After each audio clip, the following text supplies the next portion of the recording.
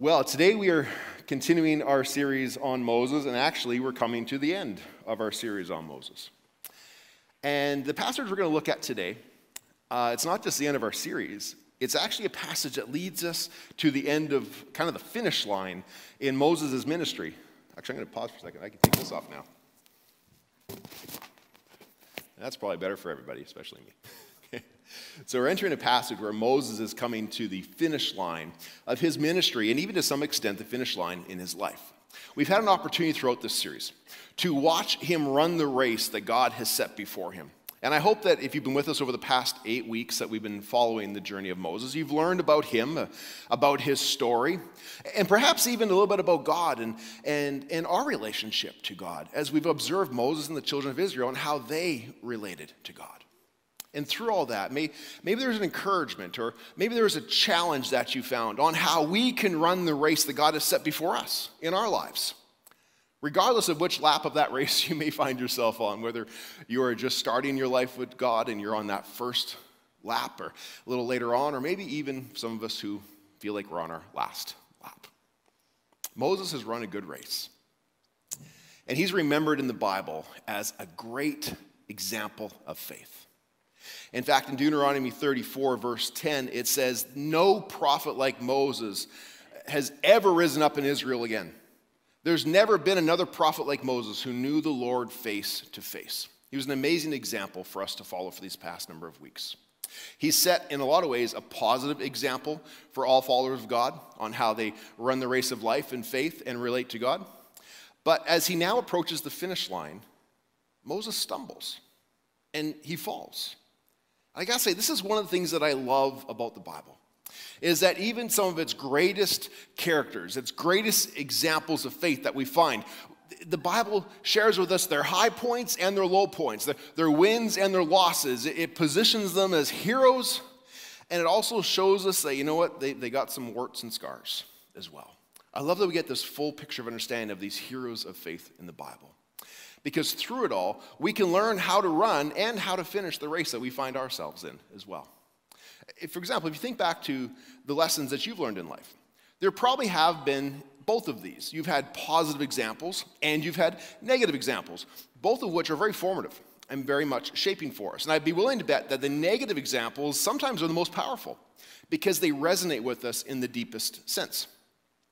So if you think back on that, you may have had good role models, good mentors, who showed you some behaviors, some attitudes, some perspectives that were positively reinforced by good outcomes, by stress-free relationships, by a lack of conflict and rewards such as this. You may also have some mentors and some people in your life where you observed negative outcomes, and it reinforces us to avoid certain behaviors. As I look back upon my time as a pastor, for example, about 16 years now that I've been a pastor, I can find many, many people who fall into these categories. I've been so blessed with wonderful mentors. I can think of a few of them.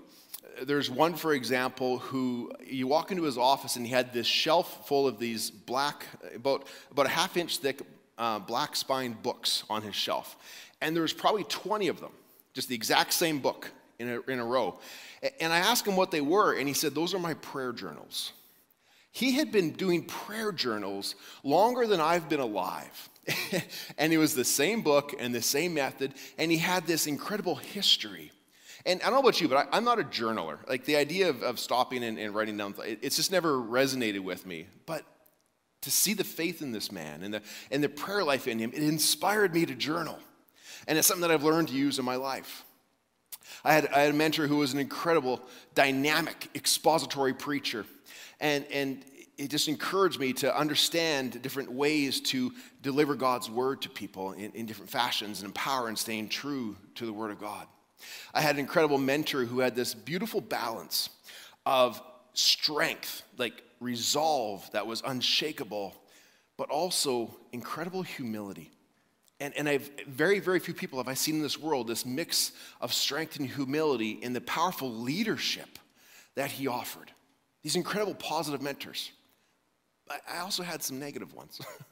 I also had some pastors I served with who allowed their spirits to run dry. And I saw how they lost their faith. I had some pastors that I served with who allowed pride to rise up in their lives. And it cost them their ministries. And it hurt many, many people around them. I even saw, unfortunately, some pastors who had some unchecked sin in their lives. And it cost them not just their ministries, but their families. Now, thankfully, I had the opportunity to learn through these by observing and not by stumbling myself in these negative ways. But in each of them, I learned something about how to run the race, how to run the race of life, how to run the race of faith in my life with God, in the path that He set before me. And so I just hope that I can be a positive example to those who I have the chance to mentor. And in particular, I've been trying really hard with the staff to be a positive mentor in dad jokes. And so you can ask them how that goes. But I'm still getting a lot of groans. We'll see. We'll see. Once Zach and Andrew start having children, they'll probably understand the dad joke a bit better. But anyways, there are positive and negative mentors that we have in our lives. We can learn from all of them. And so as we come to the end of Moses' journey, we see actually a little bit of positive, but we also see some negative things that we can learn. And so I want to invite with you to turn with me to Numbers chapter 20. If you have a Pew Bible you want to use, it's found on page 123. Notes will be in that Pew portal if you want to use that as well. But we find this in Numbers chapter 20. And as you find that, let me give you a little bit of context and history of what's happening here. We are roughly 39 years since the rebellion that took place at a place called Kadesh that we read about last week. If you're with us last week, we were in Numbers chapter 14, where the people had arrived at the edge of the promised land. And they sent spies in the promised land to explore, just to see how good is this land that God promised to us. And they came back and they said, it's true. This land is good. In fact, it is great. And even more than we ever expected. And that more was what shook them up a little bit. Because they saw that there was more people and fortified cities and strong armies than they ever imagined. And it caused fear within them. And that fear grew within the community to the point where it stole their faith and it stole their trust in God. And they wouldn't go in. And so God brings His judgment upon them. Now, in His judgment, He doesn't break His covenant with them, but He does discipline them to the point where He says, none of you who are 20 years or older will enter into my promised land. And this is where that season, that famous season of Israelites wandering in the wilderness begins for a generation. And between Numbers 14 and Numbers 19 is basically the wandering of the wilderness for that generation, where most of these rebels died. And then we get to Numbers 20, which we're going to look at today. And the next generation, it tells us in verse 1, the next generation now has arrived in the desert of Zin, and they camp at Kadesh. They've come full circle. They're back at Kadesh, a new generation. And I have to imagine this must have been an emotional time for the whole community. Have you ever grown up in a town that you leave and then you go back and visit again later in life? Or maybe there's a part within Edmonton, there's a house you used to live in, a community you used to live in, where you return to that elementary school or that first place you worked or that childhood home and you're just flooded with memories, good and bad, that took place there. Whenever Nadine and I go back to Prince George, we probably, like a lot of people who go back to their hometown, they want to spend some time going to see the old sites.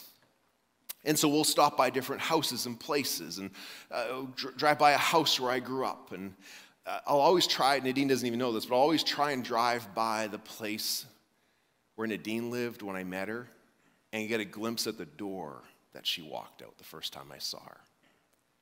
We'll go to the place where we raised our kids. So many good memories that took place. But there's also the negative. I'll also drive by a place where I had a serious car accident, and there's still thoughts and emotions associated with that. I'll still remember the place where I learned that a friend of mine had killed himself. There's all these memories associated with it. And I have to imagine that as Moses and these Israelites return to Kadesh, they're flooded with positive and negative emotions too, especially Moses. And he has been a shepherd of this wayward, stubborn flock for 40 years now. And it's been a hard 40 years. There have been some good times, but many, many more tough times as they wrestled with Moses, as they wandered away from God, as he watched over the last 40 years, people that he knew and loved died through war or through age. And now they're back at Kadesh. They're back and they can reflect upon that journey. And I have to imagine that Moses hopes against hope that it will be different this time. But in the opening verse, in Numbers 20, verse 1, if that's any indication, hard times are going to continue. Because the first thing we're told is that Moses' older sister Miriam dies when they arrive at Kadesh, which just makes it even more difficult. It's just this constant reminder of the passing of leadership, the passing of a generation. And Miriam had been there from the beginning. Miriam was the one who walked along the side of the river when Moses was in the basket floating down the Nile when the princess found him. Miriam was the one who walked and served and followed Moses these 40 years in the wilderness. And when they arrive at Kadesh again, she's the one who passes. It's this vivid reminder to all of us the cost of losing our faith and rebelling against God. But unfortunately, it's not enough to remind them to stay the path, because old patterns begin to emerge again amongst the people. And we see that in verse 2, where it says, "Now there was no water for them there at Kadesh. There was no water for the community, and the people gathered in opposition to Moses and Aaron. And they quarreled with Moses, and they said, 'Moses, if only we had died with our brothers who fell dead this past 40 years. If only we had died with them. Why did you bring the Lord's community into this wilderness, that we and our livestock should die here? Why did you bring us up out of Egypt into this terrible place? It has no grain, there's no figs, there's no grapevines, no pomegranates, and there's no water to drink, Moses. Why did you bring us here?'" Now, if you've been journeying these past 8 weeks with us, you might be feeling just a touch of the frustration that perhaps Moses was feeling at this point. And how would you react? Like, as I look back at this and thinking, really? We've just wandered for 40 years. We're back at Kadesh on the edge of the promised land. And this. If you're like me, my first thought is, I'm out. I'm not doing this again. We've done it once. I will not do it again. Perhaps some of you are a little more aggressive in your response. And you think, well, I would retaliate. I can give it as good as I get it. And they're about to get it. Maybe some others, you are more of the style where you would just stand silently in shock and awe, but you would allow that anger to just start simmering and building inside as this takes place. We don't know exactly all that Moses felt, but I think we can understand confidently that he was disappointed. He was frustrated, that some of the anger was starting to simmer inside of him. And here's the thing about this consistent life of faith, this race that we run, as I refer to it as. It is quite often won and lost in these types of moments. In the challenges, in the conflicts of life is quite often where that race is won and lost. And as we walk through today, for the rest of the time that we have, Moses' response to this challenge, we're going to observe 4 principles that will not only help us run that race, but also help us to finish the race strong. 4 principles, beginning with the first one, where Moses does not quit. Moses does not retaliate. What does he do? Well, the first thing that Moses and Aaron do in verse 6 is they seek God. They seek out God in their time of need. And we see this in verse 6, where it says, "Moses and Aaron went from the assembly to the entrance of the tent of meeting, and they fell face down, and the glory of God appeared to them." Perhaps you can relate to this situation like this, a moment of crisis where people are coming against you in full-out attack. And your natural tendency may be that defensive posture, it may be that counterattack strategy. It may be simply to stand and endure it on our own. And if you think of a time where maybe you've been in that situation where people have come against you and you've tried to stand on your own, quite often here's how it goes. We have a hard time standing on our own, and all of a sudden, victory seems elusive. And as victory feels like it is elusive, we begin to be defined by our opponents. And we get to be defined by defeated. And when we stand on our own, when we stand in the presence of people, when these conflicts come against us, quite often it's a force that is too hard to withstand on our own. And in those moments, victory becomes elusive. When we begin to think of defeat, we begin to be defined by defeat. Moses and Aaron go a different direction. They go towards the tent of meeting, and they fall on their faces before God, and they experience the glory of God. It's similar to what the psalmist says in Psalm 25 when he says, "To you, O Lord, will I trust, will lift my soul. To you I will trust. Let me not be put to shame. Let me not be defined by defeat. Let me not be overwhelmed by my enemies. Let me not be put to shame, nor let my enemies exult over me. Instead, let me experience the glory of God." What is that glory of God? It's a phrase you may have heard of, and the words might be familiar, but the concept is hard to define. Actually, theologians have a hard time fully defining this idea of the glory of God. But in the simplest sense, here's what it is. Here's what they experienced when they sought God. It's the beauty of his presence, is what the glory of God is. We're not talking about a physical beauty here.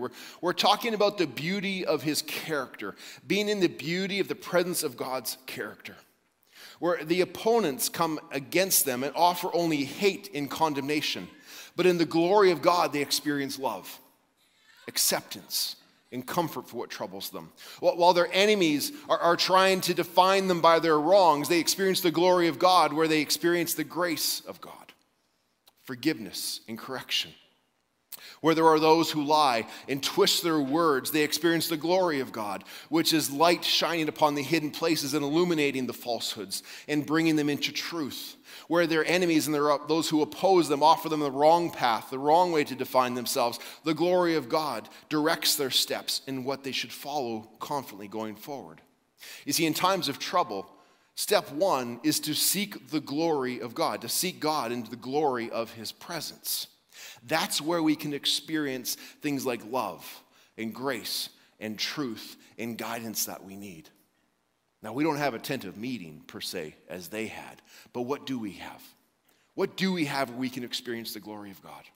First of all, we have the church where we can come together in a place such as this, and we can learn and we can worship and we can pray, but we also have the church in sense of the people of God who are with us, where they can be conduits that encourage us and walk with us and support us in those difficult times. So we can experience the presence of God through the church and through the people of the church. We also have the ability to experience God through the Word of God. As we open the Bible, which is God's revelation of himself, we can read and learn more about him and find steps to guide us along the path that we walk.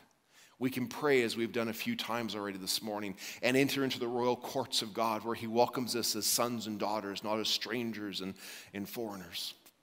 And we can bring to God our concerns, our petitions, our praises, our challenges, and seek his comfort and provision in those things.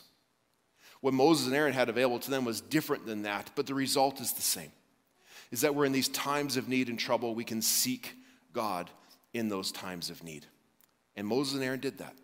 They met with God, and God provided them with the guidance they needed. He provided them with a sense of assurance to direct how they could confidently move forward. And we see that in verse 7 and 8, where after they go to the tent of meeting and God's glory appears to them, God says to them, "Take your staff, and you and your brother Aaron gather the assembly together and speak to the rock before their eyes, and it will pour out water. And you will bring water out of that rock to the community so that they and their livestock may drink."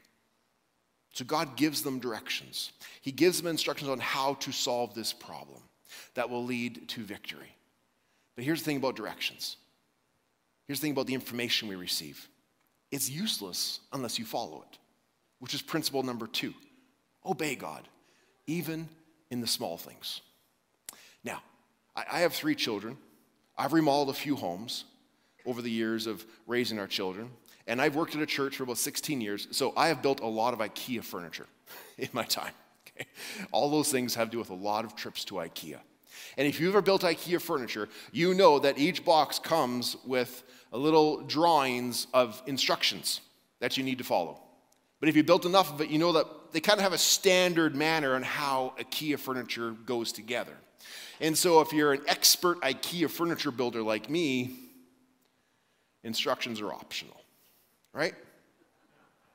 Right, guys? I heard a lady say no. I didn't hear any guys say no. So I'm familiar with these instructions.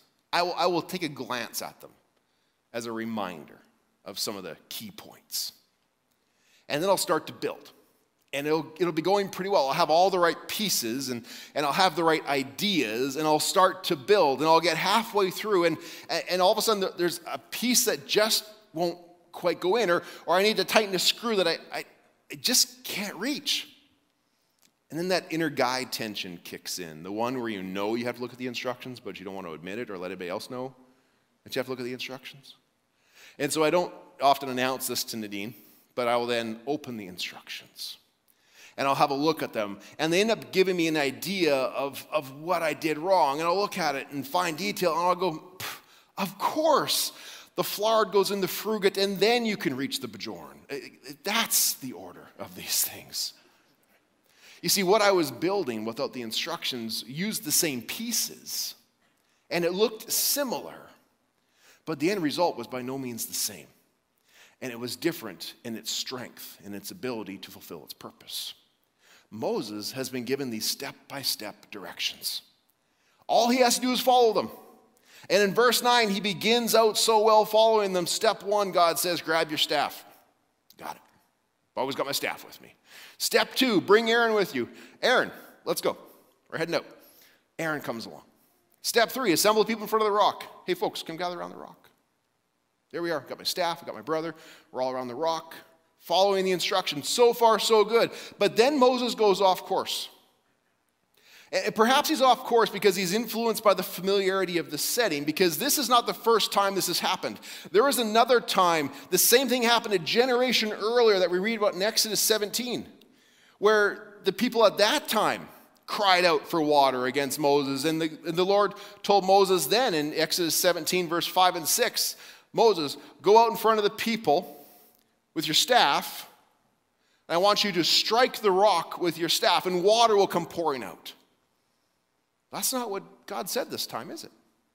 This time, in Numbers 20, 40 years later, God says, I want you to take your staff, I want you to take your brother, I want you to gather people in front of the rock, but I want you to speak to the rock. I want you to speak to the rock this time. What did Moses do? Starting in verse 10. Moses said to the people assembled in front of him, listen, you rebels, must we bring water out of this rock? Then Moses raised his arm, and he struck the rock twice with his staff, and water gushed out of it for the community, for their livestock and for them. Judging from the end result, mission accomplished. Water comes gushing out, the people and their livestock have things to drink, all is well. But not so fast, because it's not quite that simple. You see, this is where Moses stumbles. This is the moment where Moses falls. Like an Olympic marathon runner who has run so well, who has run at the lead of the race for so long. He gets to the final leg, and he trips, and he stumbles, and he falls. And all those years of training to win the gold are lost as he falls at the finish line. And we see this in verse 12, where God responds to what he did. And God says in verse 12, Moses, because you did not trust in me enough to honor me as holy in the sight of the Israelites, you will not bring this community into the land I give them. Now, for many who read this story, you might feel like you're missing something, because it feels like God is being way too harsh on Moses for what just took place. After so many years of faithful service, God seems to be making a mountain of a molehill here. Sure, he told Moses to speak to the rock, but instead, in Moses' frustration, he struck the rock. Is it really that big of a deal? It was fine the last time. Last time this setting happened, it was fine to strike the rock. Why not this time? Was it because Moses was angry? Some people suggest it was that he did this out of anger and frustration. That was the issue. I don't think that's the problem. Now, anger can be a problem, but given the situation, the 40 years of wandering in the desert and the death of his sister recently, we can kind of understand why he's on edge a little bit. We can understand. We could even argue, and some people would even argue, that there was a sense of righteous anger that took place here. What's going on? Why does God treat this misdemeanor like an indictable offense to the point where he is no longer allowed to bring the people into the promised land? Well, God told us in verse 12, as we consider God's response, we'll see two reasons why. And in that, we discover the third principle. And the third principle is this, is that we need to trust God at all times. We need to trust God at all times. God clearly said in verse 12, Moses and Aaron, you did not trust me. You didn't trust me. Well, what were they trusting in then? They were trusting in the tools and the methods that had worked in the past. The tools and the methods that they had on hand. From Exodus chapter 3 at the burning bush, right up until this very moment, Moses has had that staff in his hand. That staff has been present at each plague, at each miracle, at each step through that wilderness. He had the staff in his hand. And God had often given him instructions on the method on which to use that staff within the miracles. And over time, if you think about the nature of our human nature, over time, it is easy to begin to believe that the power resides in the tool and in the method. And maybe we don't need God in the equation because I've got the tool and I've got the method. And this reveals one of the big issues that God was upset with, is that Moses had placed his trust in what he could control rather than in who was in control. Remember about 18 months ago, started COVID, and as things started to rapidly increase, how did people react? Well, one of the first things that happened, if you recall, we all stocked up on supplies. There is that race to corner the market on toilet paper, yeast, and flour. Remember that? Some of you maybe have some of that stockpile still around. Well, last week in BC, as the floods started to cut off transportation routes, we saw it happen again. In 24 hours, Costco shelves were getting bare of the essentials again. Now, on one level, there's wisdom in this. Like, one of the ways that God provides for us is he gives us a brain. And when transportation routes are cut off, we know we need to stock up on some things. And so that's one of the ways that we find it's necessary to do this. But some people cross the line into hoarding. And when they start hoarding these things, quite often the motivation behind the hoarding is to have trust in things.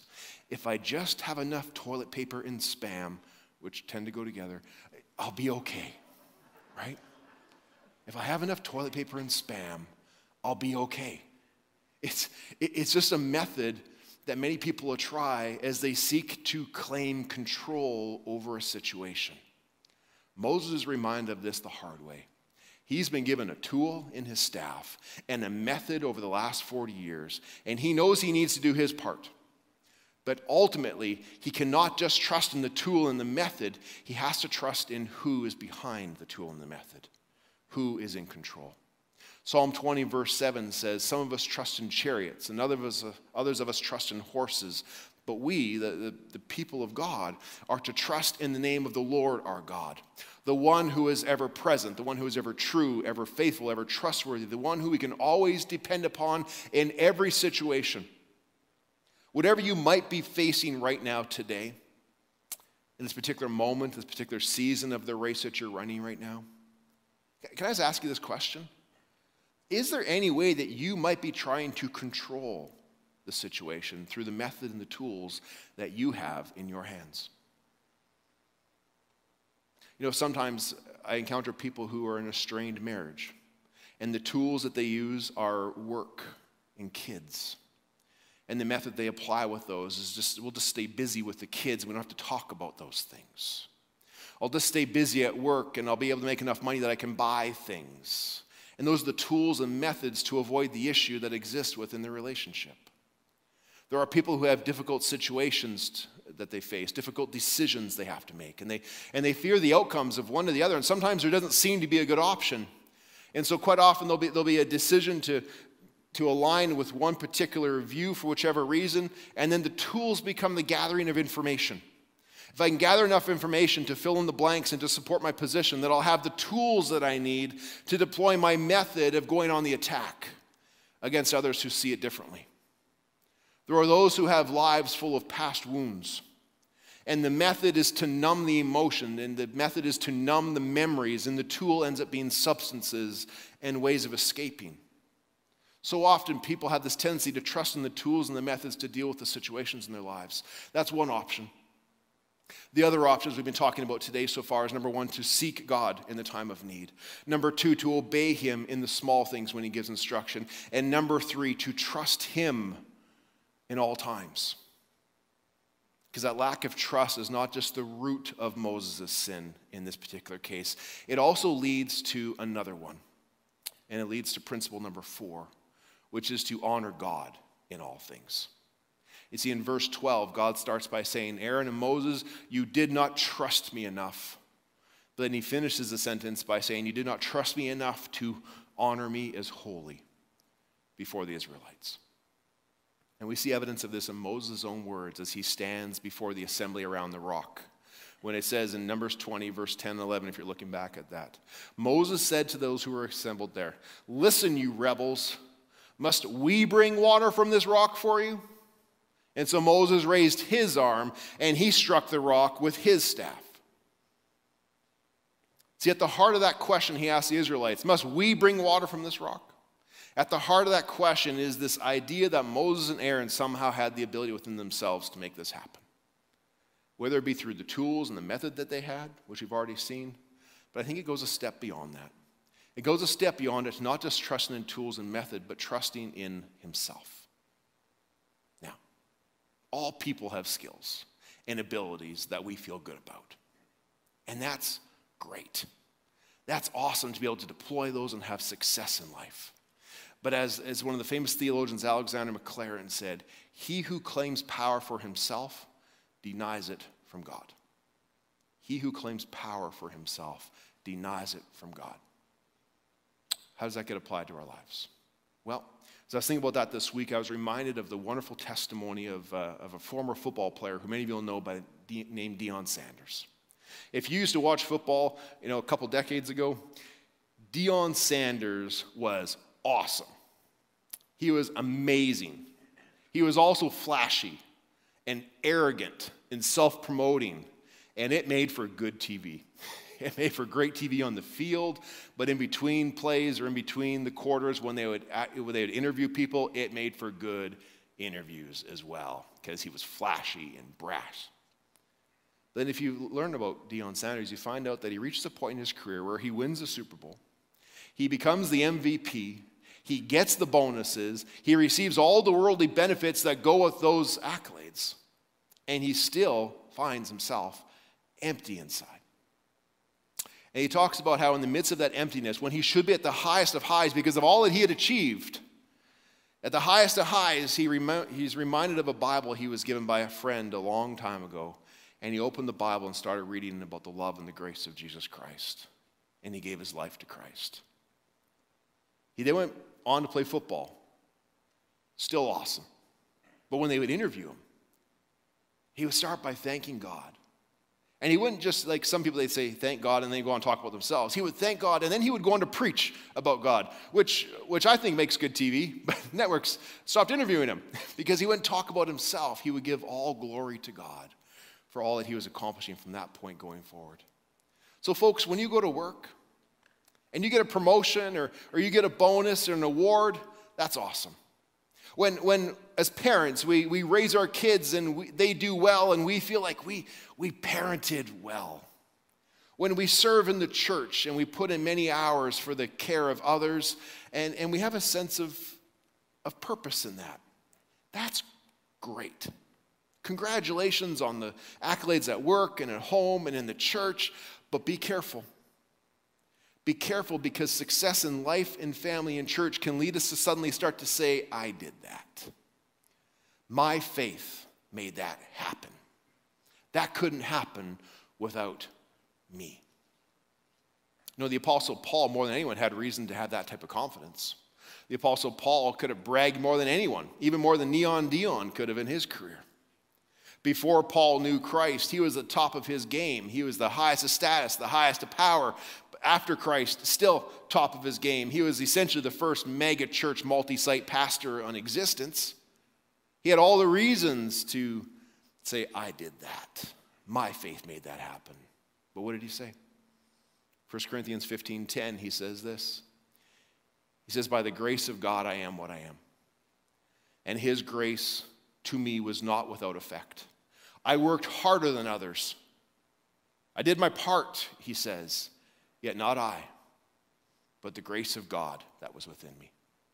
See, we all have abilities, we all have opportunities, but quite often if we pause and reflect, they are God-given opportunities. They are God-given abilities, and we need to keep that partnership in mind, that our part is not insignificant. And so thank you for working hard. Thank you for serving diligently. Thank you for leading well. Thank you for raising your kids according to God's will and ways. You have our immense gratitude for all of that. But all glory belongs to God, who is behind all of that, whose grace is at work within us and is the source of all that. So Moses was right to seek God in his time of need, but he failed to obey God, even in the small things. He failed to trust God at all times, and he also failed to honor God in all things. And that was his stumble and his fall at the finish line. So what about us? Where does that leave us for today? Well, I can tell you that how you finish the race will be dependent upon how you run the race. And first of all, you need to enter into the race, and you do that by putting your trust in Jesus Christ as your Lord and your Savior. In 1 Corinthians chapter 10, Paul also writes this in reference to Israel, who was wandering in the wilderness. He says, those Israelites in the wilderness, they drank the same spiritual drink, for they drank from the spiritual rock that accompanied them, and that rock was Jesus Christ. That rock was Jesus Christ. Jesus, the one who was struck once by the staff as he hung upon a cross. The wooden staff that struck him one time as he went to the cross to pay the price for the sins that separate us from our relationship with God. To pay the price that we could not pay on our own. To go do what we could not so that we could have that relationship with God. And from him, who was struck by that staff once, springs of living water pour out. And Jesus said of himself that if you thirst and if you come drink of me, you will never thirst again. Because Jesus is the rock of our salvation that need not be struck a second time. Because he was struck the first time, and the second time he only needs to be spoken to. As it says in Romans 10:9, we may need only speak to him now because we can receive him, but we declare with our mouths that Jesus is Lord and believe in our hearts that God raised him from the dead, you will be saved. If that is a profession of faith that you need to make, you can make it today by coming to talk to somebody at the end of the service or online by chatting with somebody there. If you've made that profession of faith today or a day in the past, you have entered into the race. You now need to continue to run the race. Because Jesus says, all those who come unto me, I come to give them life in abundance. As the water gushed out of that rock, so too does new life gush out of the forgiveness that we receive from Christ. And how do we experience that as we run the race? We can do it through the positive and negative examples around us for sure. But most importantly, we need to meet with God daily. We can meet with him through reading our Bibles, through prayer. We've talked about these things today, through serving those around us, and through our fellow believers who are on a journey with us. Through these things and more, we can experience the glory of God. And we can do so by seeking him when you feel far from him, by obeying him when you feel like you are wayward from him, by trusting in him in all things, and by honoring him more than honoring ourselves. And if we can start the race and run the race, then we can finish the race. And when we finish the race that has been run well, we will hear the words one day, well done, good and faithful servant. I invite you to all stand and pray with me. Heavenly Father, we thank you for the truth and the relevance of your word today. God, I pray that in each of our lives as we consider what does it look like and what does it mean to seek you, to obey you. Lord, in what ways do we need to trust you more? And God, what would it look like for us to release honor from ourselves to you? Lord, I pray that you would guide each of us in that you would help each of us to guide one another as we would sharpen each other in our walk and encourage and support in these days ahead.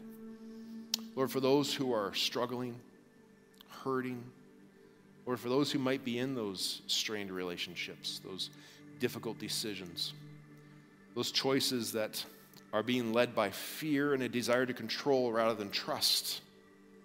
God, I pray that the Spirit among us would just speak powerfully right now, would bring that guidance that we need, and that we would be true to obey you, to trust you, and to honor you in the path that you guide us on.